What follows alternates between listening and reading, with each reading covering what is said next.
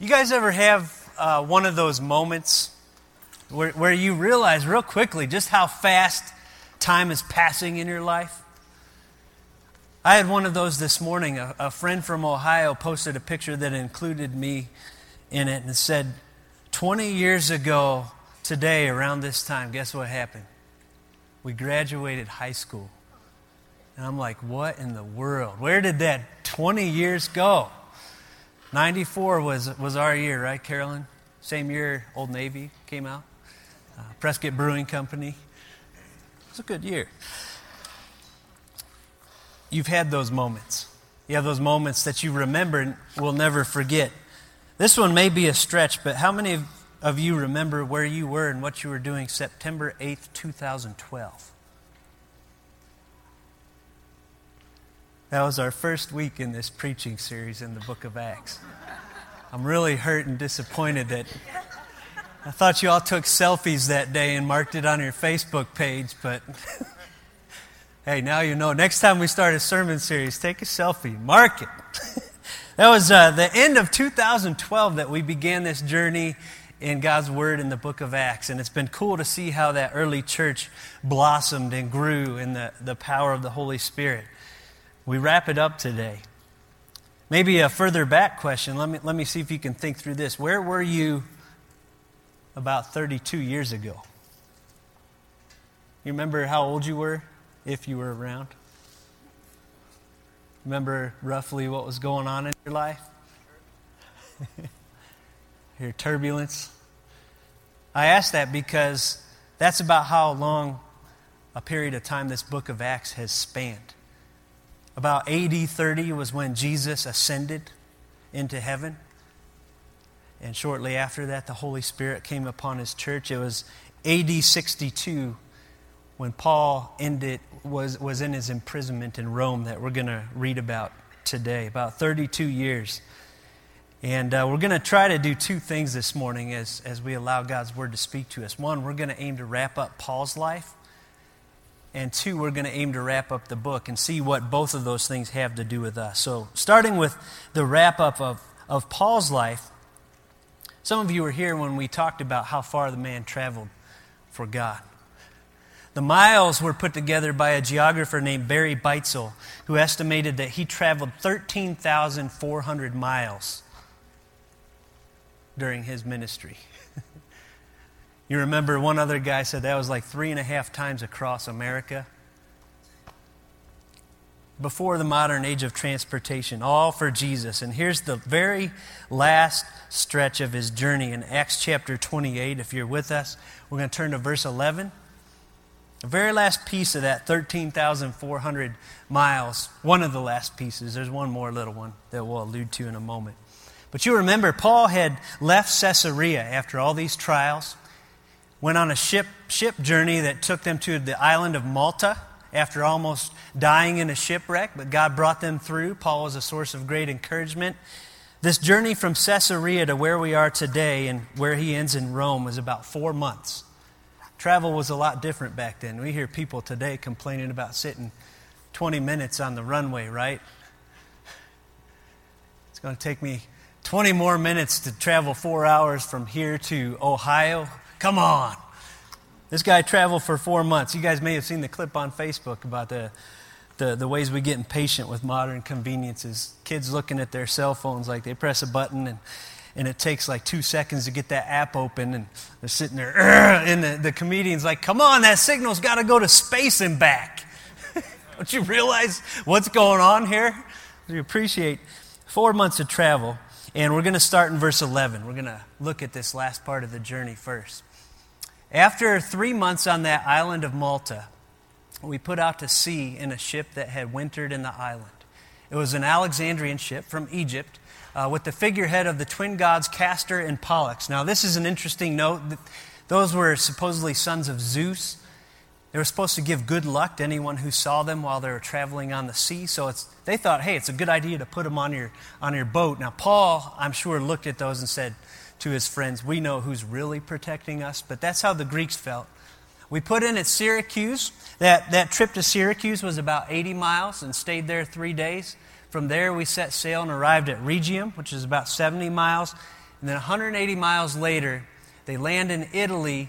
The south wind came up in a city called Puteoli. It was a giant port.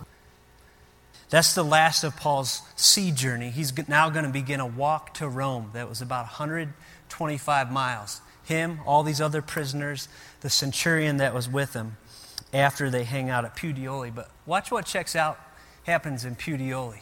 There we found some brothers and sisters who invited us to spend a week with them. Now, it's not really remarkable that there was a church in Puteoli because the gospel had spread. There's already Christians in Rome. But what is cool, after Luke says his so exciting statement to him, he couldn't wait to actually get to Rome. He was so excited about this because this was what God was doing. He says, so we came to Rome. They weren't quite there yet, but he's like, yeah, God did what he promised. The gospel's getting to the uttermost parts of the earth. But look what happened here. The brothers and sisters there had heard that we were coming, and they traveled as far as the Forum of Appius and the 3 taverns to meet us. Now, they're on the way to Rome, and what happens on these Roman highways? They have, what do we call them, rest stops today? They have rest stops about every 10 to 15 miles. I'm not sure if they had all the electric lollipops and things that we can get there today. But every 10 or 15 miles on your walking journey, you could stop. And the book of Romans tells us that Paul had at least 26 friends in Rome. There are a bunch of them listed at the end. And somehow, while they were hanging out in Puteoli, people wonder if somebody went ahead and said, hey, Paul's coming. And these guys left Rome. The Forum of Appius was about 43 miles from Rome. The 3 taverns was about 33 miles. So they came to see Paul. You can imagine after all that he's been through, what that did for his heart, right? A lot of times we think of Paul as kind of a lone ranger.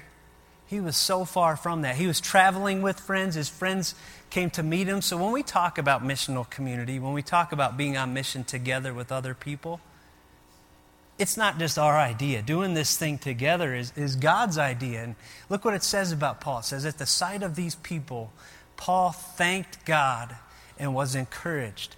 So then they begin to walk with him. Imagine this, you walk to Caesar for a trial, and he's probably celebrating with his friends, celebrating what God's doing.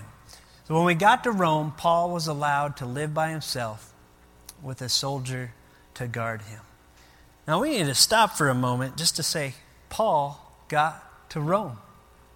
Remember all that he's been through, all the trials, all the close calls, and all the times God said, you will get to Rome to testify on my behalf. You remember that Paul wrote 5 or 6 years earlier to the Romans in chapter 1, I long to see you. This was on his heart. Now here's the thing, he had no clue what was going to happen between that longing and getting there. But God got him there. And isn't that how it is in our lives sometimes? We have dreams that God puts in our heart. We have plans and ideas. And God, if he puts them in there, he's faithful to lead us to them. But when we look back, we're like, wow, I did not know it was going to be through that and through that. But he got them there. That's the encouragement for Paul. That's the encouragement for us. This is the last of a we section. We found some brothers and sisters. What that means is Luke, the author, was traveling with Paul. Aristarchus hung out with him. Others came, and so he traveled with them. Now check out what happens when he gets to Rome. He's going to have a meeting with the Jews. Now, how many of you guys know that all through his ministry, even after all the Jews put him through, all the trials, all the imprisonments, all the beatings that they instigated, he still loved them? I don't know if you got people in your life that give you a hard time repeatedly. This is like that on steroids, and Paul still loved them. Romans spoke of his love for the Jews like this: I speak the truth in Christ, I'm not lying. My conscience confirms it through the Holy Spirit. I have great sorrow and unceasing anguish in my heart, for I could wish that I myself were cursed and cut off from Christ for the sake of my people, those of my own race, the Jews, the people of Israel. Now, how many of you guys know that Paul was crazy about Jesus? I mean, he says things like, Jesus is my life. So for him to say, I could wish myself cursed and cut off from the love of my life if only my people would believe, you start to get a glimpse of God's heart for the lost in there. Challenges me. Do I have that kind of heart, not only for the people that are easy to get along with in my life, but for the neighbors, the coworkers, the people in my life that give me a hard time? That's the kind of heart Paul had. And we want to look at this first meeting with the Jews, starting at verse 17. 3 days later. Now, let's stop there just for a minute. How many of you, or myself included, I just got back from a little rest in the valley with my family.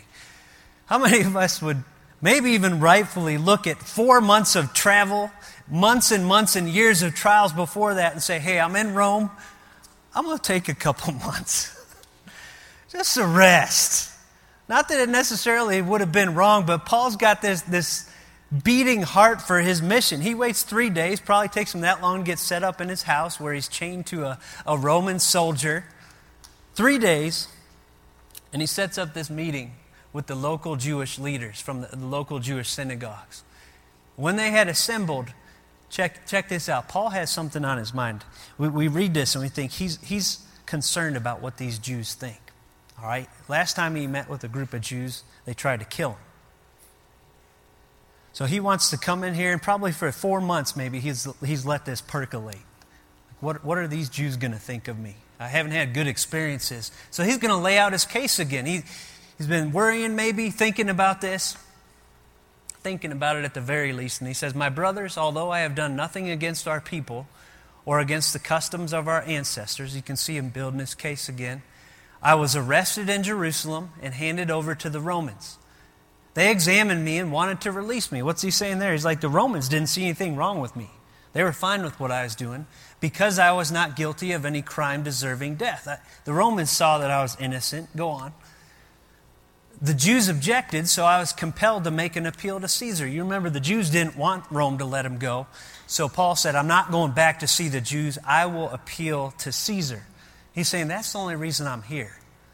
So I appealed to Caesar. I certainly did not intend to bring any charge against my own people. For this reason, I've asked to see you and talk with you. It's because of the hope of Israel that I am bound with this chain. What's he saying? He's saying, I'm not against my people. I'm just saying that what I believe is that Jesus is the fulfillment of everything our nation's about. I love our people. I just want our people to see that.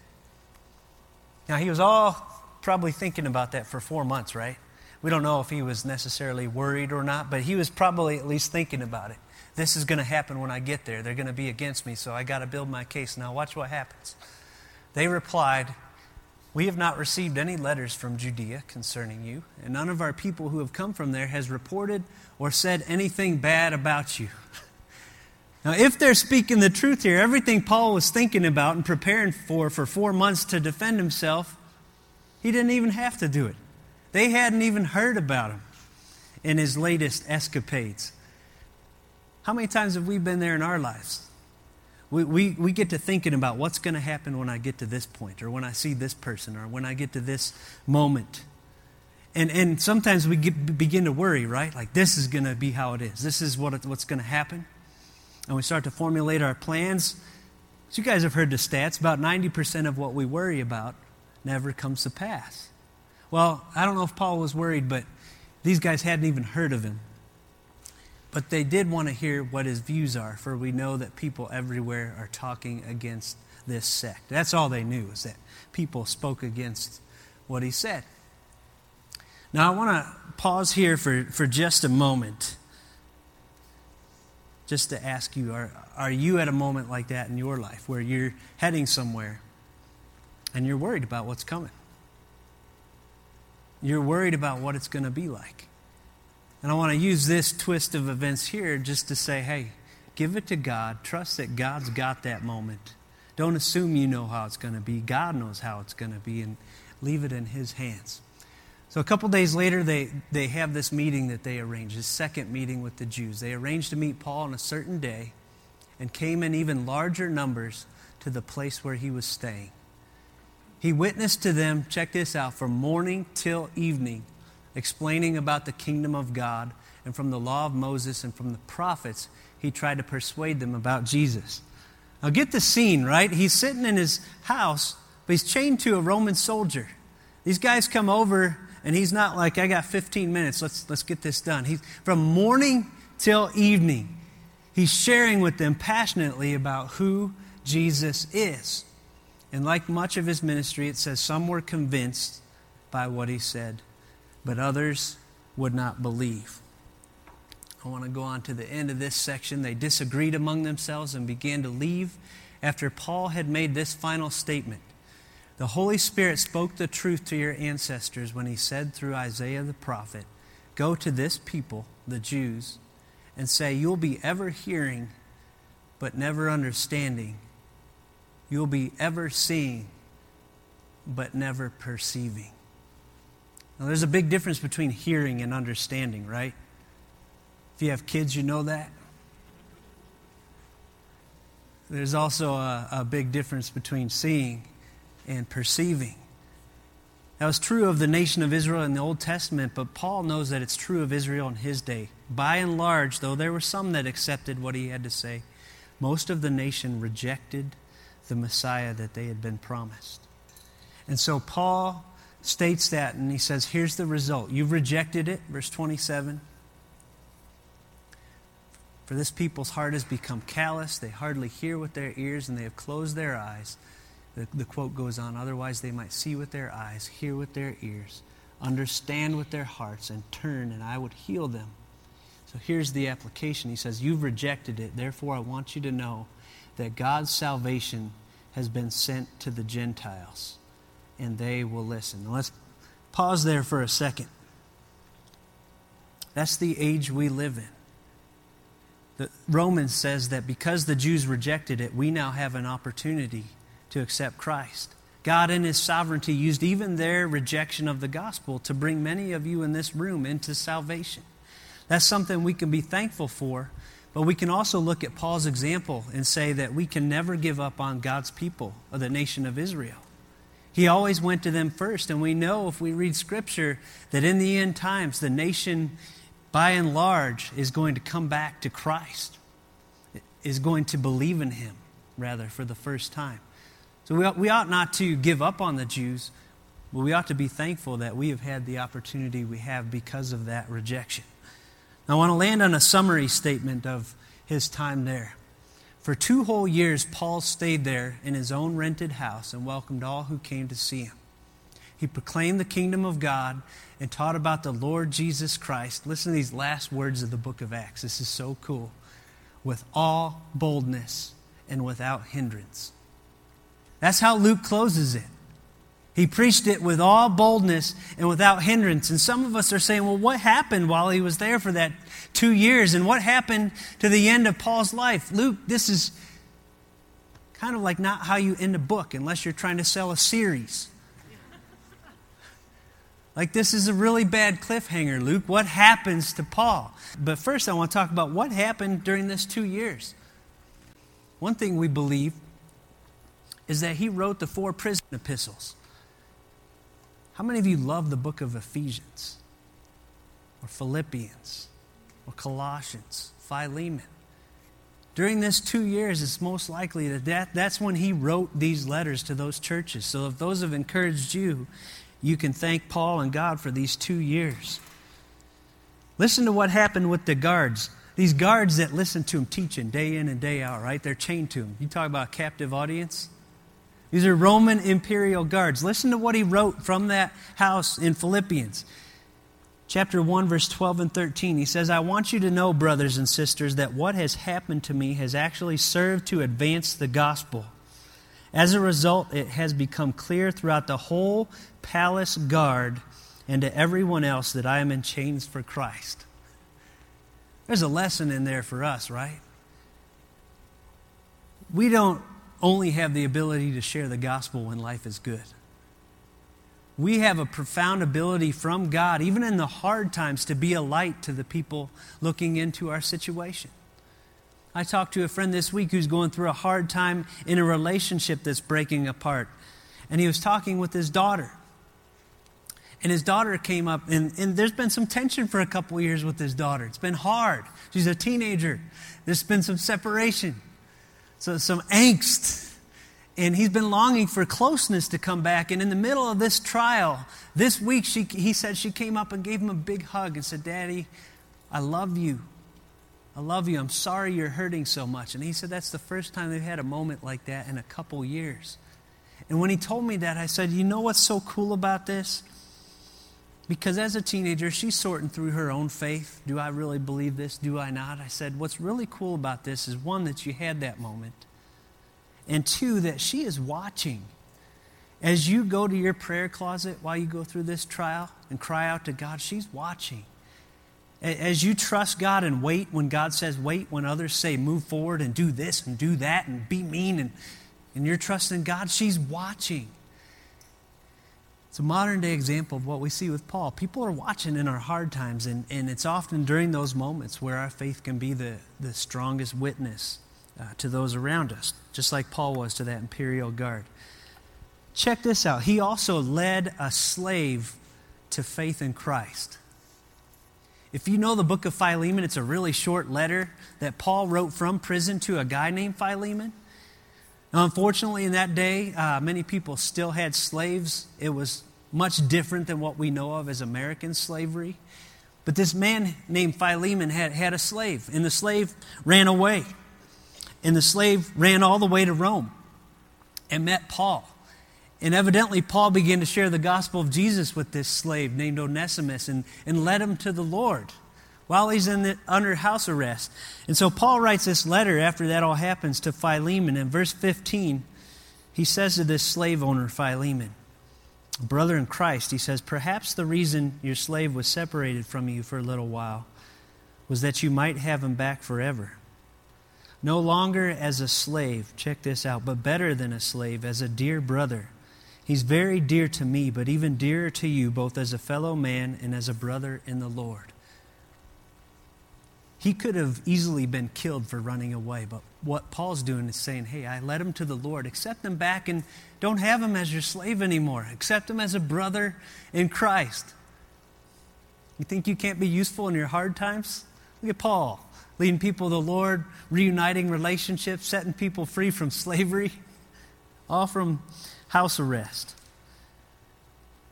Now we know that Paul expected to be released. Something in what was going on during this time was telling him that I'm probably going to be released. Philemon 22, he says one thing more. He's talking to the same slave master. Prepare a guest room for me because I hope to be restored to you in answer to your prayers.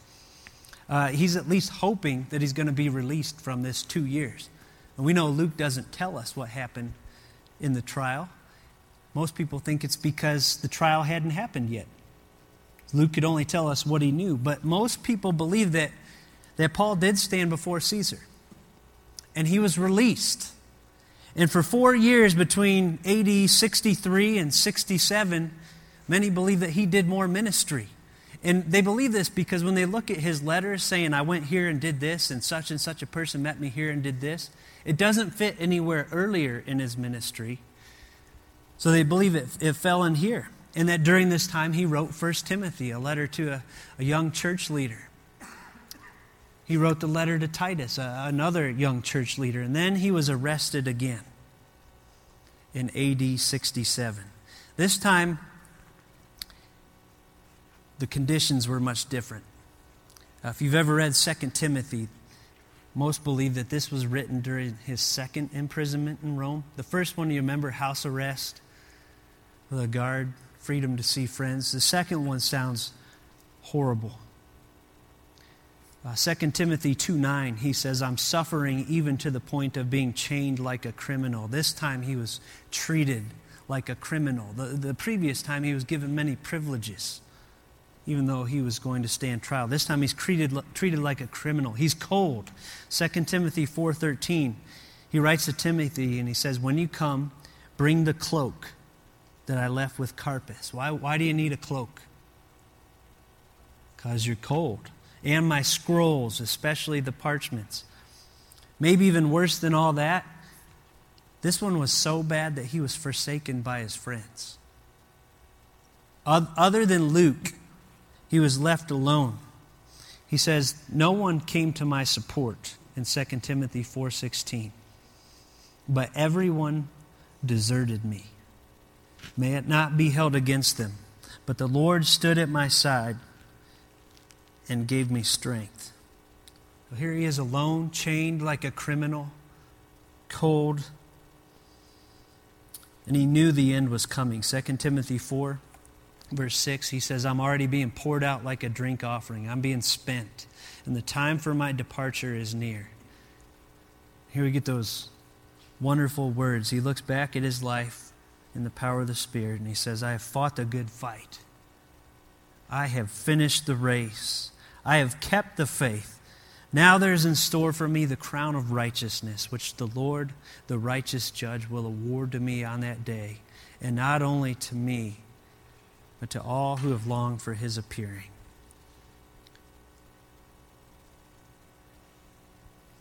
Tradition tells us that in AD 67, shortly after writing those words, he was beheaded at the order of a crazy emperor named Nero. You may have heard of Nero. There was a fire in Rome. Some people believe Nero actually started it to get inspiration for an artistic project that he was working on. He needed to work up some angst, so he set part of the city on fire. That's one thought. Other people say we don't really know how it started, but Nero needed a scapegoat. And you know who he said started Rome on fire? The Christians. And that's where you run into that season of time where in his gardens he would put torches and he would put Christians on the top of these stakes dipped in oil and light them on fire to light his own gardens.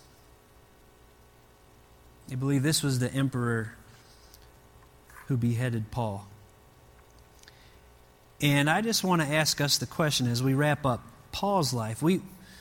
Have you noticed with me that we live in a day and age where it is so easy to bail on commitments? It's so common. It's easier than ever to bail on families. Now, I'm not speaking to you if you've been through a hard time where divorce is warranted. Don't consider this as judgment. I'm speaking to the situations like an article Carolyn told me about the other day where a man was defending his divorce simply because as they stayed married, he realized that his wife was changing, 10 years later. Her personality was changing and she was different. Well, duh. We're people. We grow and we change, and that's life. But we come up with so many silly excuses to bail these days, even on our families, on our jobs, on churches. They didn't scratch this itch, so I'm out of here. And sometimes on Jesus, because he didn't give me what I asked when I wanted it. I'm done. We live in a day and age where bailing comes so quickly. And the question I want to ask is, like Paul, who had if anybody had a reason because of earthly trials to bail on Jesus, it was Paul. But for him, Jesus was everything. Are you going to finish strong? Are you going to hold on to Jesus with all you've got? And you say, well, that's kind of speculative. It's kind of abstract. I don't even know how to answer. I don't know when I'm going to finish. Well, let me ask you this. Maybe this is more concrete and to the point. How are you running today? If you were to continue running your race the way you're running it today, when your moment does come, would you finish strong? Or would you have some regret? What's one thing keeping you from running strong right now? One hang-up, one hindrance, one thing keeping you from running all out for Jesus? What's one thing that'll help you continue running strong? Or to begin running strong if you haven't been? Throughout this series, we talked about how Paul remembered why he started. He remembered how God saved him. How he ran with no worry. He trusted God. He competed according to God's rules, and he ran with hope. What's holding you back from running strong, and what's one thing that could help you begin or continue running strong? Let's think about that as we wrap up Paul's life, and then we're going to wrap up the book of Acts. As we said, this was a horrible way to finish a book. unless you're selling a series like Left Behind. You always got to leave it, that last section, so they buy the next one, right? Why would he do that? Why would he not tell us? Well, one reason we said was he didn't know how Paul's trial ended, but even bigger, this book was not the Acts of Paul. That's not what this book was about. This last section was much about Paul, and many have wrestled over the years, what is it? Is it the acts of? Is it the acts of God, the Father? Is it the acts of Jesus? Is it the acts of believers, the acts of Peter, the acts of Paul, the acts of the Holy Spirit? And there's a great quote out there somewhere that we couldn't find. So we're going to invite our friend Mr. Paraphrase in for just a moment. This guy said it like this, that it's none of those alone. None of those alone sum it up. He paraphrased it like this. He said this book is acts orchestrated by God the Father, done by His Son Jesus Christ, through believers who walk in the power of the Spirit. Acts orchestrated by God the Father, done by His Son Jesus Christ, through believers who walk in the power of the Spirit. That is part of why possibly Luke leaves it open like this, to tell us that it's not just about Paul. This story continues in God's people. Brian Rosner said, Acts insists that the God who is at work in the history of His ancient people, Israel, is the same God who's at work in the church. You remember those last words. He proclaimed the kingdom of God and taught about the Lord Jesus Christ with all boldness and without hindrance. I want you to listen to these words by Charles Spurgeon. Let these soak into your heart. Luke did not write his book simply to record ancient history. He wrote to encourage the church in every age. That's us this morning. To encourage the church in every age to be faithful to the Lord and to carry the gospel to the ends of the earth. He says, what was begun with so much heroism ought to be continued with ardent zeal today. Let me repeat that. What was begun with so much heroism ought to be continued with ardent zeal today, since we are assured that the same Lord is mighty still to carry on His heavenly designs. Do you believe that the same Lord who caused the gospel to spread from Jerusalem around the known world to Rome is at work in us today? If we didn't have the book of Acts, what would happen is you finish the book of John in your Bible and you'd go to Romans and say, wait a second. How did this travel from this little group of people in Jerusalem to Gentiles in Rome? Acts helps us see that picture. And just real briefly, just to look at how amazing it was, you remember the 120 in Jerusalem, right? And Jesus had said to that early church, you will be my witnesses in Jerusalem, Judea, Samaria, and to the ends of the earth. And that's what we've witnessed in this book.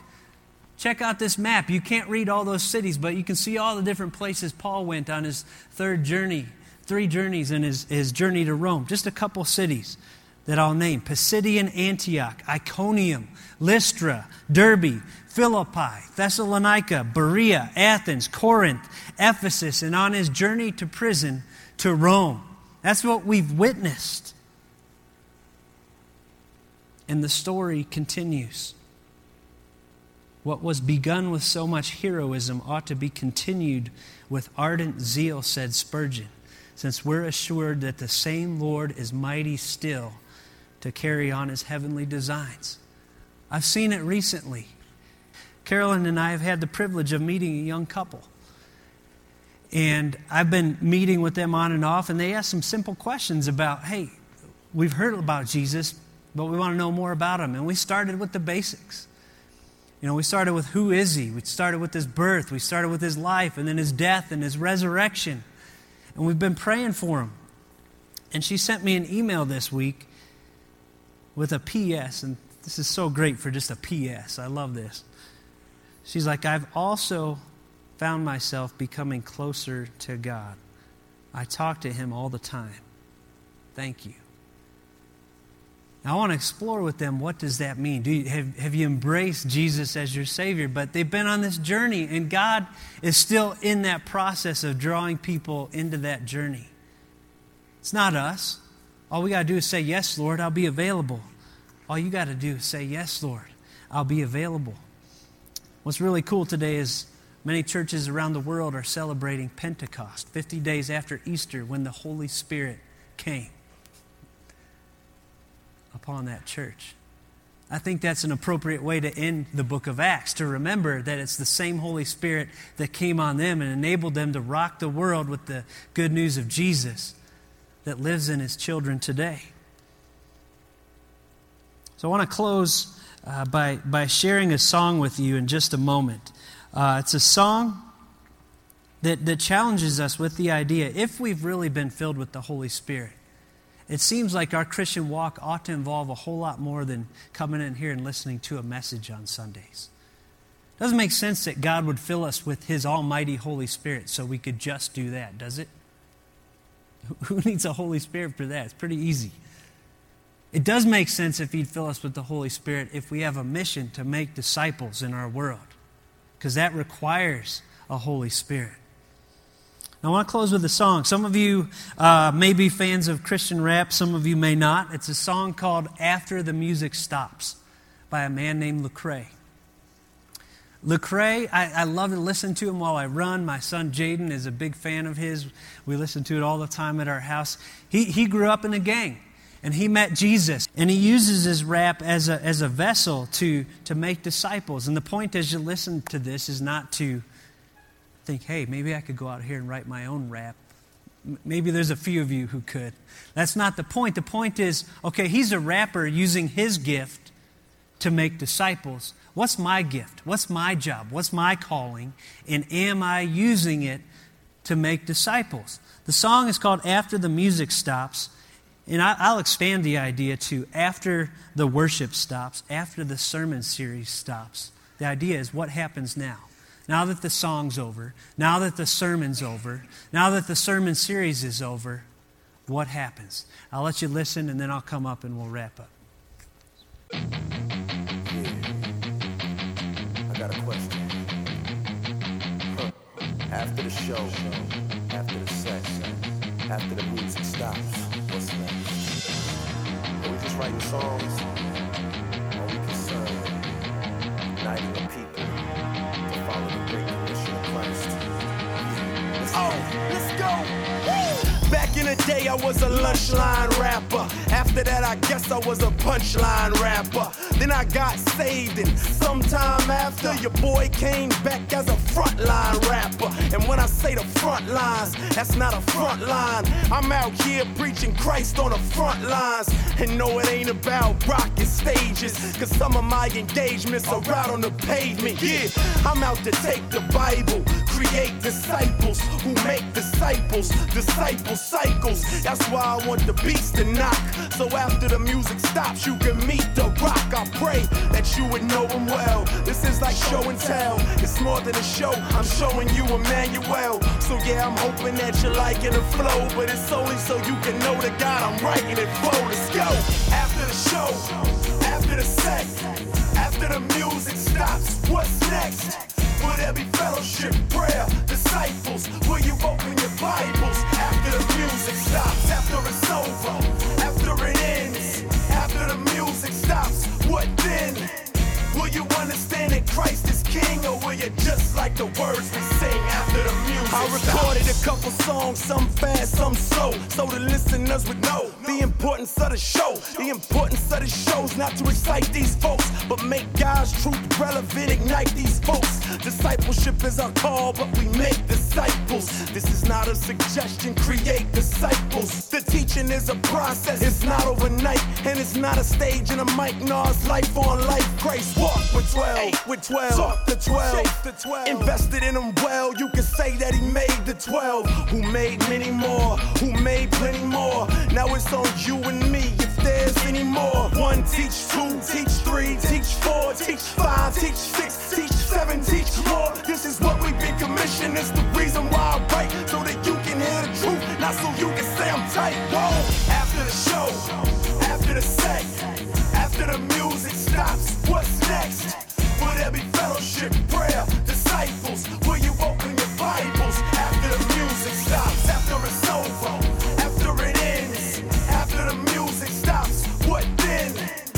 you understand that Christ is king, or will you just like the words we sing after the music stops? We write this for the right, the speaker was righteous, and then we might check for a culture who likes the hypeness. Some say we keep it crunk, some say we hype, man. We just wanna pump the resurrection of the Christ, man.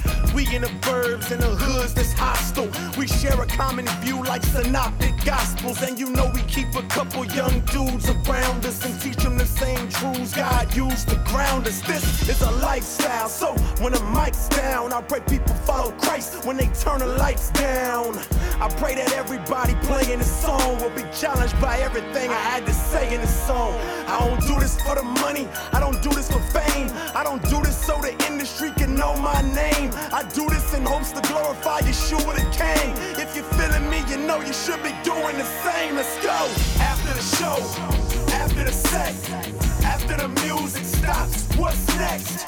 Will there be fellowship, prayer, disciples? Will you open your Bibles after the music stops? After it's over, after it ends, after the music stops, what then? Will you understand that Christ is king, or will you just like the words we sing after the music stops? After the sermon's over, after we sing our songs today, what is your part in the continuing story? Take a moment and ask God that right now. Close our eyes and ask Him, God, now that the sermon series in the book of Acts is over, what's my part? What are the opportunities around me today? What's around me this week and the rest of my life?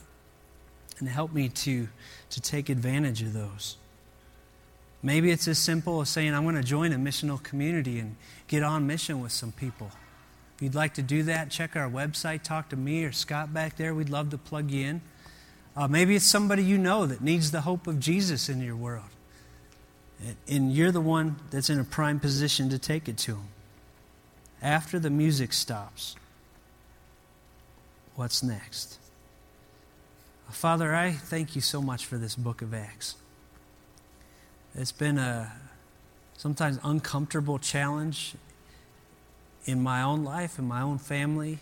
I think probably to some in this church, when we read the things you did, the things you do today, the things like adding those who are being saved daily to the group, that early church. And then we look at our lives and say, wow, I'm not really seeing that like I'd like to.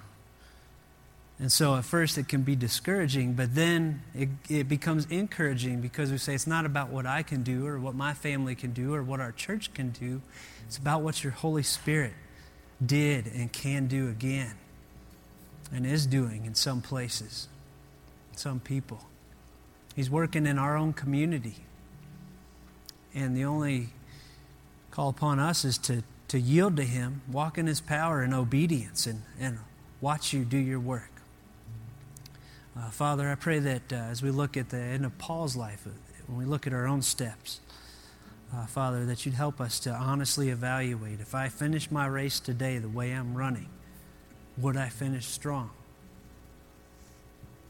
Or would I leave some of it on the track? Help us to go all out. I'd leave it all there for you, just like Paul did, whatever that means. We'll take a moment of silence here and ask the Holy Spirit to reveal that to each heart in this room. What's it look like for me to run strong today?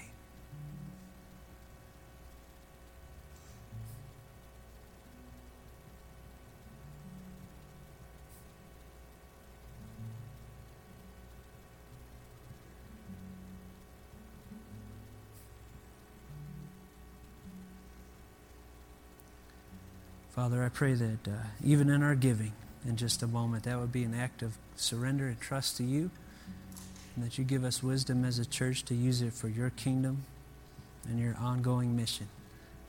In Jesus' name, amen.